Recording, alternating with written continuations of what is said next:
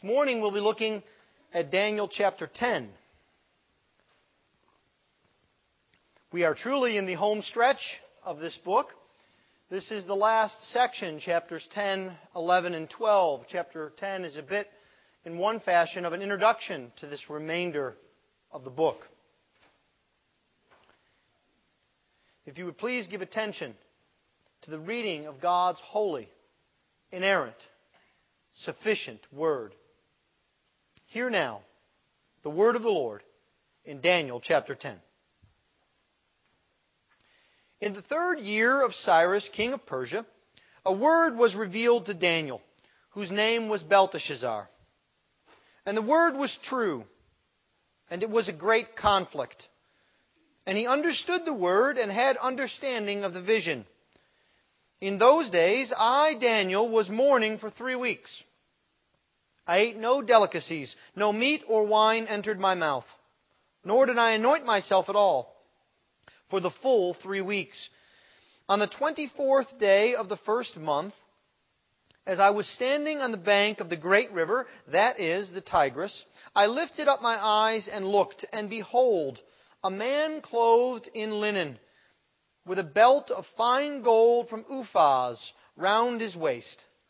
His body was like beryl, his face like the appearance of lightning, his eyes like flaming torches, his arms and legs like the gleam of burnished bronze, and the sound of his words like the sound of a multitude.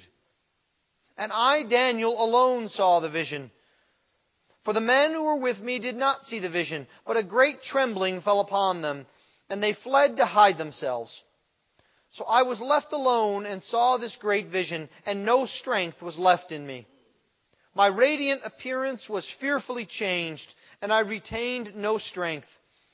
Then I heard the sound of his words, and as I heard the sound of his words, I fell on my face in a deep sleep with my face to the ground. And behold, a hand touched me and set me trembling on my hands and knees.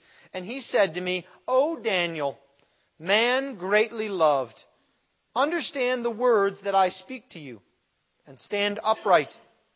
For now I have been sent to you. And when he had spoken this word to me, I stood up trembling.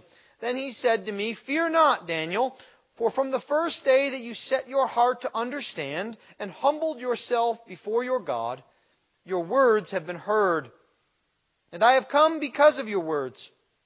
The prince of the kingdom of Persia withstood me 21 days, but Michael, one of the chief princes, came to help me, for I was left there with the kings of Persia, and came to make you understand what is to happen to your people in the latter days. For the vision is 4 days yet to come. When he had spoken to me according to these words, I turned my face toward the ground and was mute. And behold, one in the likeness of the children of man touched my lips. Then I opened my mouth and spoke. I said to him who stood before me, O my Lord, by reason of the vision, pains have come upon me, and I retain no strength. How can my Lord's servant talk with my Lord? For now no strength remains in me, and no breath is left in me. Again, one having the appearance of a man touched me and strengthened me. And he said, O man greatly loved, fear not, peace be with you. Be strong and of good courage. And as he spoke to me, I was strengthened and said, Let my Lord speak, for you have strengthened me. Then he said, Do you know why I have come to see you? But now I will return to fight against the prince of Persia. And when I go out, behold, the prince of Greece will come. But I will tell you what is inscribed in the book of truth. There is none who contends by my side against these, except Michael, your prince. And as for me, in the 1st year of Darius the Mede, I stood up to confirm and strengthen him. Thus far the reading of God's Word. Let's pray. Heavenly Father, we ask, O Lord, this morning that you would show us your majesty, that you would show us your greatness, your mercy and your truth. We ask, O Lord, that you would show us your wisdom, you would show us the Lord Jesus Christ. For it is in His name that we pray. Amen.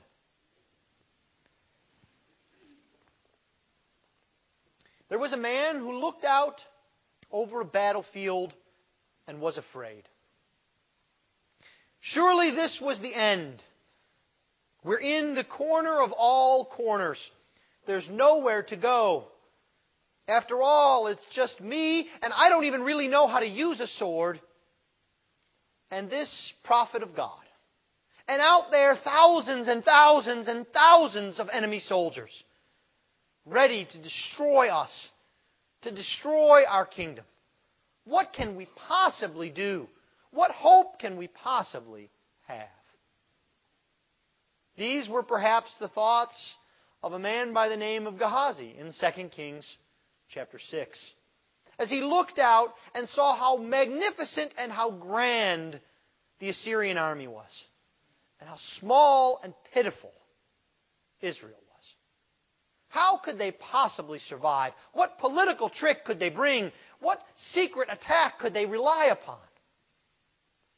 And when he turned to the prophet said to him, "Why are you so concerned?" And Gehazi looked at him like perhaps he hadn't gotten enough sleep the night before. "What do you mean, why am I concerned? Look out there, it's so obvious the way the world is." The prophet said to him, "You're not looking very closely. You're only seeing what's right in front of you." And he prayed to the Lord, and the Lord pulled back the veil, pulled back the curtain that separates this physical world from the very real spiritual world. And Gehazi saw legion upon legion of angels prepared to fight and to destroy God's enemies. Gehazi got that kind of glimpse of the reality of the world behind our world. Daniel gets that glimpse here in Daniel 10. And in a day and age in which we are concerned, we worry, we fret about deficits and terrorists and attacks on our faith and instability in the world, we need to have that veil, that curtain pushed aside so that we can see what the real world is like. We can see what real history is like. We can gain great comfort from this. And we will by God's grace this morning in Daniel chapter 10. What I would like us to see this morning as we think about God, who is really the God of history, He is involved in history, is to see first the context of history. The context in which God acts right here in Daniel 10. And then we will see the conflict of history. And it may be a bit different than what we imagine that conflict to be. And then finally, after having looked at the context and the conflict of history, we will see the great champion of history, the Lord God Himself. Well, let's look then, beginning here at verse 1 of chapter 10, and see the context of history. We think about first Daniel's situation. Daniel is, in a very real sense, just like you and me. And as you come here to hear the Word of God preached to you this morning, you come in a context. If your children misbehave this morning, or your pipes burst, or you're a little under the weather, or your job is perhaps not as secure as it should be, you bring that to the hearing of the Word of God. And so it's important to understand Daniel's context because it gives us insight into the way in which the Lord speaks. So Daniel's situation here begins in the 3rd year of Cyrus, king of Persia. This is the 4th vision that Daniel has had. He's had 2 in the reign of King Belshazzar in his 1st year and his 3rd year in chapter 7 and chapter 8. And then he's had now his 2nd in the reign of King Cyrus or Darius in his 1st year and his 3rd year.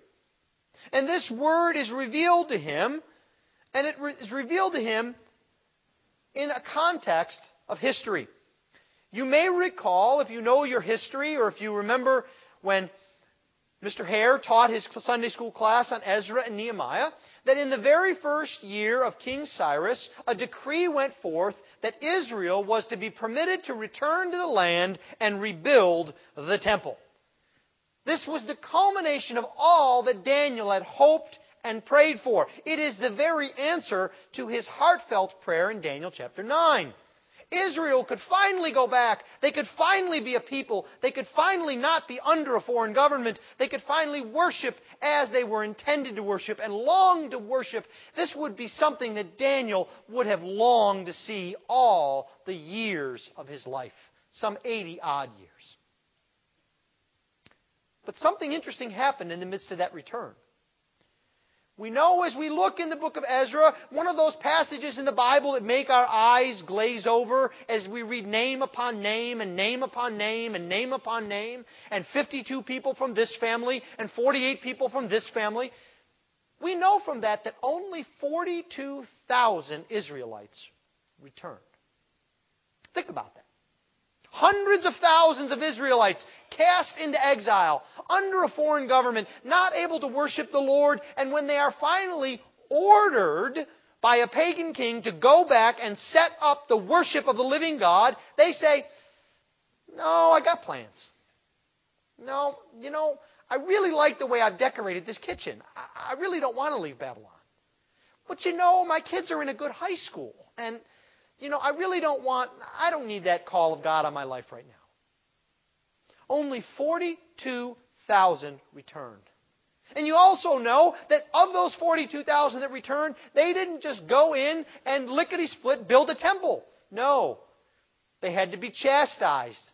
They had to be commanded. They had to be prodded just to lay the foundation. And as soon as they had done that, they came under attack from the people in the land. A people that we know as the Samaritans. Those who had mixed together the worship of the living God and pagan gods. And they came under attack from other Persian officials, so that by the third year of the reign of King Cyrus, when Cyrus was on vacation, literally off touring the empire, his son Cambyses said, "You know what? No more temple.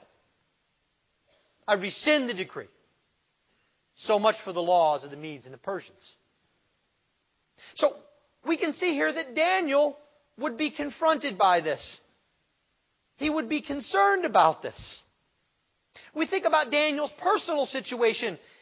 Do you think it's odd that Daniel is by the river Tigris?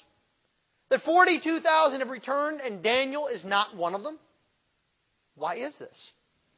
Well, the simple answer could be his health.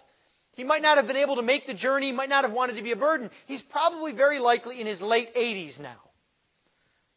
Late 80s is very old in the ancient Near East, when life expectancy was probably somewhere between the 40s and 50s. So he might not have wanted to be a burden. He might not have wanted to usurp the place of God's given new leaders, Ezra and Nehemiah. The people might not have listened to them as readily. They might have turned to Daniel, so he might have wanted to fade out of the picture. In the same way that, as is often the case, when a minister retires, he doesn't continue to worship in that congregation. He moves on so that people can look to the new leader. But there could be something else that is involved here in what we see Daniel doing. And that is, Daniel could have been given a calling by God not to go and move bricks and mortar, but to pray mighty prayers. After all, that was the thing that marked Daniel's life more than anything else. He was a praying man. This is his situation, both in terms of the exile and personally. The time in which this is happening is the first month, and this is not an insignificant detail. Daniel is fasting, mourning, and not using anointing during the Passover season. This is the holiday of the Jewish year. This is a time for celebration and wine and breaking out the best of meat. This would be like dressing in drab browns, putting your head down, mumbling, and refusing to eat anything sweet around Christmas. It just doesn't happen. We all wear bright reds and greens. We wear festive colors. We gain 10 pounds because everyone shoves a cookie in front of us. We have delicacies. But you see, Daniel is so affected by what's going on that he does not do this. Because you see, it's not just Daniel's situation that we see here in the context. We also see his preoccupation. You see, Daniel is very preoccupied. He is preoccupied first with the people of God. He is in mourning. He's not thinking about himself and the Passover or the excitement that he would have or the good things that could be given to him in a land of wealth. No, he is in mourning because finally God has called His people back and none of them want to go. Have you ever felt like that when you are excited about the Scriptures and you look around and you see other people that claim to be Christians and they go to church and there's no excitement for the Word of God? And you think, what are you doing? Do you ever think about that when you desire to raise your children or to build up your marriage in a certain way and you're speaking with someone who claims to be a Christian and they give you advice that you could get on the Dr. Phil show? You wonder, what are they thinking? That's what Daniel's thinking here. He's in mourning. He says, why would the people of God not want to return? Lesson here for us. There's a warning. You remember that as we started looking at the book of Daniel, I said one of the things about the book of Daniel is that it's a description of the psalm in which we hear the question, how can I sing the Lord's song in a foreign land? And we said that Daniel was a man who shows us how to do this. The problem that comes up is if we are not willing to sing the Lord's song in a foreign land, soon enough we're not willing to sing it in God's land. We've given it up entirely. If we are not committed to our faith when times are difficult, if we are not committed to the Lord Jesus Christ as the source of all our hope and good when we face challenges, we will not return to Him. This is the problem faced by Daniel in the midst of the people of Israel. His focus, his preoccupation is upon them, but it is also upon God Himself. You see, that's what fasting does. Fasting focuses us upon God. It's not something that we are all required to do in the Scriptures, but it is something that is amplified in the Scriptures. And it is perhaps the Christian discipline that is most lost today. As bad as Bible reading habits are, as bad as prayer is in the church at large, fasting is almost unheard of. Because we don't want to take the time to be focused upon God. We have so many things to do. There's so much to see on television. There's so many sporting events to go to. There's so many ministry activities to do. There's so many things about life that we become too busy for God. But not Daniel. He focuses, he fasts, and he prays because he is a man of prayer beyond everything. And this also is an encouragement to us that we should not become discouraged in prayer in the midst of what might be the most devastating thing to ever happen to Daniel. You can almost imagine in your sanctified imagination him saying, I expected to be thrown into the lion's den by pagan political connivers. But I didn't expect God's people to abandon God, to abandon freedom, to abandon worship. But you see, by praying, he becomes encouraged. He's focused upon God. There's a lesson here even for the smallest among us. We don't know everything that's going on in the world, do we? We can't imagine everything that we need to pray for. But one thing we can do, one thing you can do, even kids, today, is you can take your bulletin and you can look on the side and see our missionaries. And you can pick one. And you can pray for him. You can pray for her every day this week. You can focus upon God and pray for that missionary.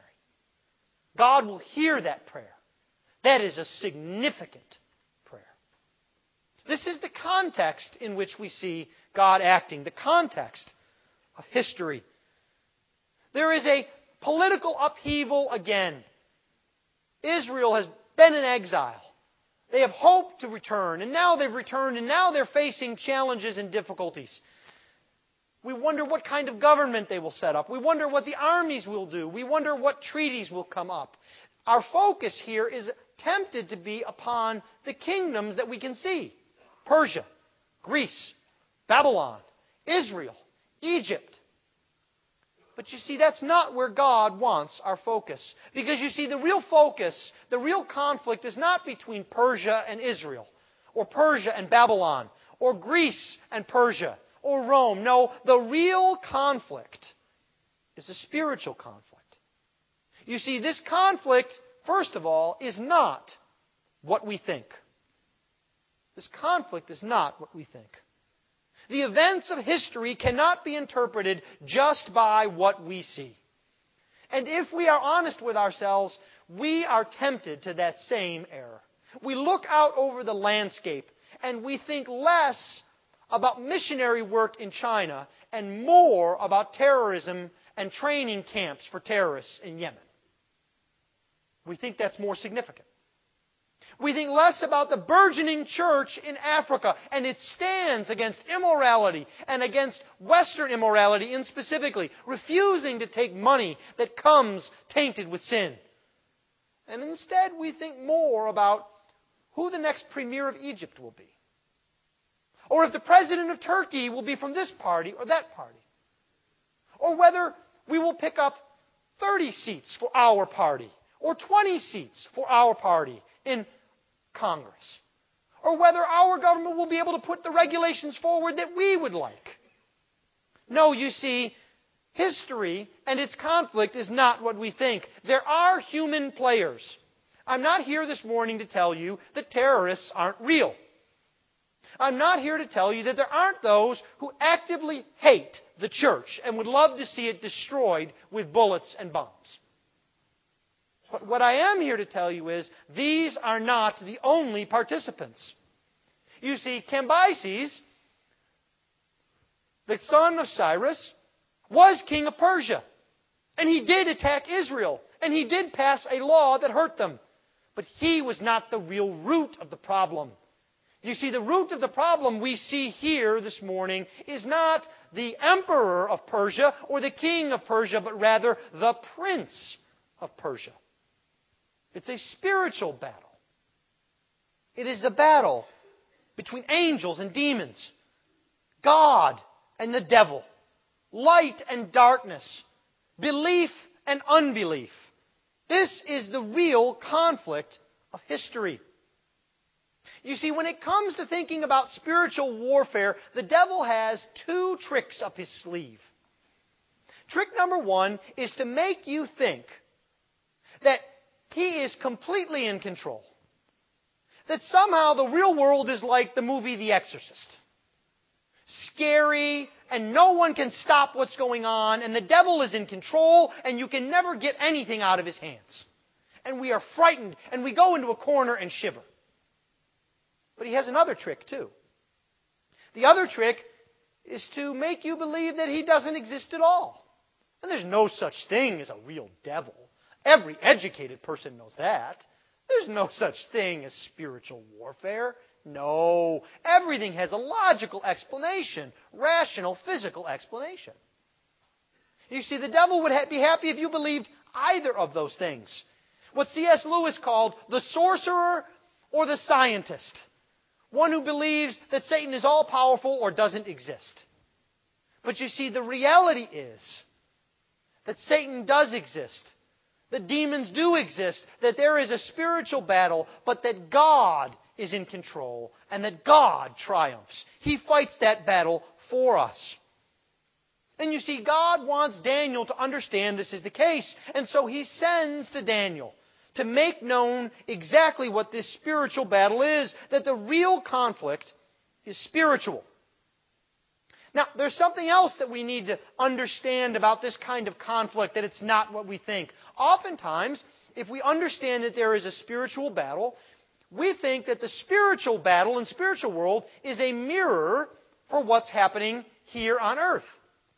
And so, for example, we assume that if the United States is winning the war on terror, God must be winning the spiritual battle. And if somehow the United States starts losing the war on terror, God must be losing the war in spiritual places. But this is not the case. It is not a perfect mirror image. What happens in the spiritual realms is not dependent upon what happens here. You see, it's not what we think it is. This battle is very real. It's also, if we're honest with ourselves, not what we want. We would much rather have something that we could control, a conflict we could get our arms around. Even if it is expansive and complex and difficult, we could simply read more newspapers to understand it. We could study more books. We could recruit more soldiers. We could raise more money. But you see, that's not the nature of this battle. The central point of the conflict is not the world. Why was Israel under attack?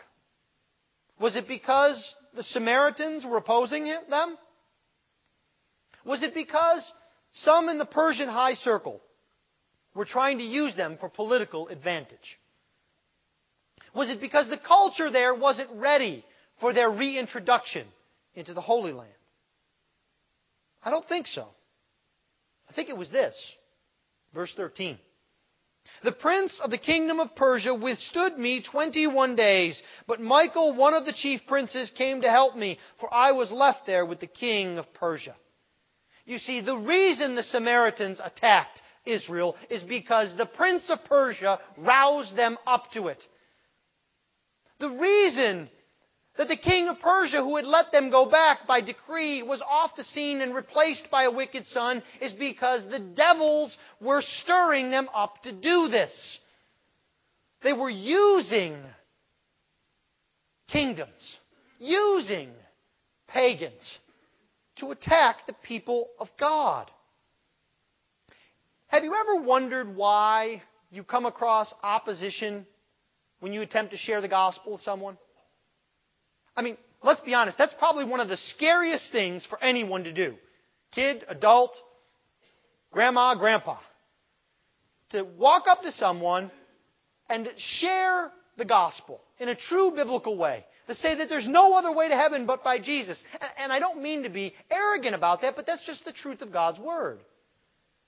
And someone says to you, well, that's interesting, but I'm tired. Or, I read some other things and I don't believe that's true. I don't have time for this now. Do you really think the opposition there is just that someone's tired or doesn't have enough time or that you haven't got a silver tongue? It's not. Paul tells us that the reason that people do not believe the gospel is because their eyes have been blinded. Satan does not want them to believe. It is a spiritual battle. And it requires the work of God to rip aside the blinders, to give a new heart, to open up the mind. It requires a spiritual victory that only God can provide. It's not easy for us. It's not what we want, not only because the conflict is in a place where we don't want it, we have to be involved. You see, every believer is involved in the battle. We would like, sometimes I think, to stand on the side and to cheer our side on to victory. Occasionally I do that when we have fellowship events. We'll play some card game or have a trivia game. And I won't take part. I'll walk around and talk at the different tables. I'm not involved in the game. I'm doing other things. And that's okay when it's a game. But when it's life, we can't take that kind of a stand as Christians. We can't stand on the sidelines. We must be in the battle because we are in the battle. It is not optional. Paul doesn't say, if you're a real go-getter, put on the armor of God.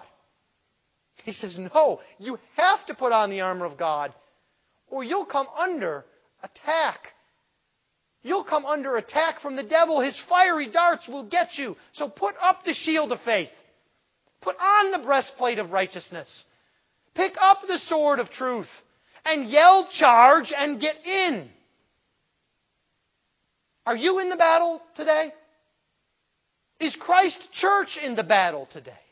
do we desire to see a world changed spiritually by the power of God, the work of the Holy Spirit, then we must be in the battle. Because this battle is an epic one. When the curtain is pulled aside, Abraham Kuyper, you couldn't get more worldly involved than Abraham Kuyper. He was a Christian that was the Prime Minister of Holland. He was basically the President of Holland. And he said, when you pull aside the curtain of what is going on in the world today and see the real battle, you will see that what is going on in the world is completely insignificant by comparison. The spiritual battle is the real substantive battle. This conflict is about more than Daniel. It is a battle of epic proportions. It's the kind of battle you see in films that were made 30 and 40 years ago that were no less than 3 hours. Films like El Cid, where they bring in thousands and thousands of extras, and they pan back and you see this gigantic battle. That's what's involved. It's not what we think. It's not what we want. But praise the Lord, this conflict is also not what we fear. Do you notice something that runs through here with Daniel? It's a fear. He's afraid of what's going on. He's afraid to face this messenger, this man. Look at verse 17. How can my Lord's servant talk with my Lord? For no strength remains in me, and no breath is left in me. Look here at verse 9. As I heard the sound of his words, I fell on my face in a deep sleep with my face to the ground. Look at verse 15. When he had spoken to me according to these words, I turned my face toward the ground and was mute. When confronted with the holiness, the sovereignty, the majesty of God, true believers do not look and say, "Hey, big guy." It's blasphemous. You know, John MacArthur has a story when someone said to him that God came to him all the time and talked to him. You know, when he was shaving, God would come and talk to him. And John MacArthur said, I only have one question. If that happens, do you stop shaving? You see, we have come to a place where we are glib with God. He's the big guy upstairs. He's a friendly old grandfather. He's someone who exists for our pleasure. He's someone who we long to see so we can make lovey-dovey eyes to Him. When in reality, whenever anyone is faced with the presence of the holy, omnipotent God, they fall down on their face like dead. It's what Ezekiel did in Ezekiel chapter 1. It's what John did in Revelation 1. We fall down as dead.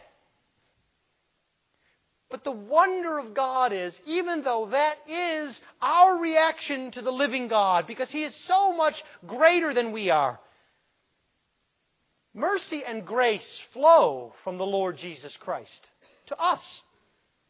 Because you see, after Daniel says, I've fallen on my face in verse 9, in verse 10, a hand touches him and sets him trembling on his hands and knees. Now think about that. Daniel is flat on his face, and God stoops down to pick Daniel up so that he's at least on his hands and knees. God makes that connection. God comes to us. We do not go to God. This is what God does for Daniel's fear. Look again here in verse 15. After he had turned his face toward the ground and was mute, his lips were touched. Again, mercy and grace. And then in verse 17, when he says, I have no breath yet to breathe, he is touched and strengthened. God is full of mercy and grace. He's full of mercy and grace not just for Daniel, but for you too, beloved. If you feel overawed by the power of God and the majesty of God and His holiness in light of your sin, know that God has mercy and grace for you. And you should be floored by the humongous nature of your sin. But God is there to pick you up, to strengthen you, to give you words. He reminds Daniel not once, but twice, that he is greatly loved. And that He only desires peace for Daniel. What a merciful and gracious God we have. But if this is the case, if there's such a conflict in front of us and we feel so weak and so helpless, how can we possibly be comforted? How can we possibly be equipped for such a battle? You can say, I don't know the spiritual equivalent of Kung Fu. I don't know how to wield a sword. I know the sword is the Word of God, but I don't have it all memorized. I don't have fancy moves. How do I fight this spiritual fight? The answer comes in relying not upon ourselves and our weakness, but upon the champion of history, God Himself in the Lord Jesus Christ. Someone comes here and meets with Daniel in chapter 10. And the obvious question is, who is it? The one thing we know is it's not Michael, because Michael is named elsewhere. Michael has come to help this person. Michael has come to be involved in the battle. But there's also a problem in that the person who is involved here in verses 5 through 8 appears different in quality from the one who appears in verses 10 and on. Why do I say that? Because look at what happens here in verse 5. It is a man clothed in fine linen, and his body was like beryl, like a radiant jewel. Beryl is one of the firmest, most unbreakable, brilliant jewels of that era. His face had the appearance of lightning. His eyes were like flaming torches. His arms and legs like bronze. And as soon as you start hearing this, if you're a student of the Scriptures, you start thinking of the description where? In Revelation chapter 1. There's a very similar description in a book that gets read a bit less than Revelation, because it's, quite frankly, almost as confusing as Daniel, and it's longer, the book of Ezekiel, in which God Himself in Ezekiel 1 is described in almost the same fashion. Now, who is this? Daniel retains no strength. He falls down on his face before this person in a deep sleep. I think this is no less than a pre-incarnate appearance of the Lord Jesus Christ, the angel of God. You remember, angel means messenger. It doesn't mean powerful being with wings. It means messenger. And it applies to the Lord Jesus as well, especially in His pre-incarnate state. That's why He's called the messenger or the angel of the covenant. You see, if this were Gabriel, Daniel's response would be, in a sense, inappropriate. He's already met Gabriel. He knows who Gabriel is from chapter 9. But this being he doesn't know, and he is floored literally by him. Why is this important to think about? Because in the midst of the most discouraging, depressing, horrible thing to happen to Daniel in his 80-plus years, worse than being thrown in the lion's den, worse than seeing his friends thrown in the fiery furnace, worse than facing death, is to see the discouragement of the people of God not desiring to worship God. And that is when Jesus appears. That is when Jesus comes alongside Daniel. And in the same way, when you are in the dark depth night of your soul, that is when Jesus will come to you. That is when He will comfort you, when He will encourage you, and when He will show you His power. It doesn't mean all of your problems will be solved instantly.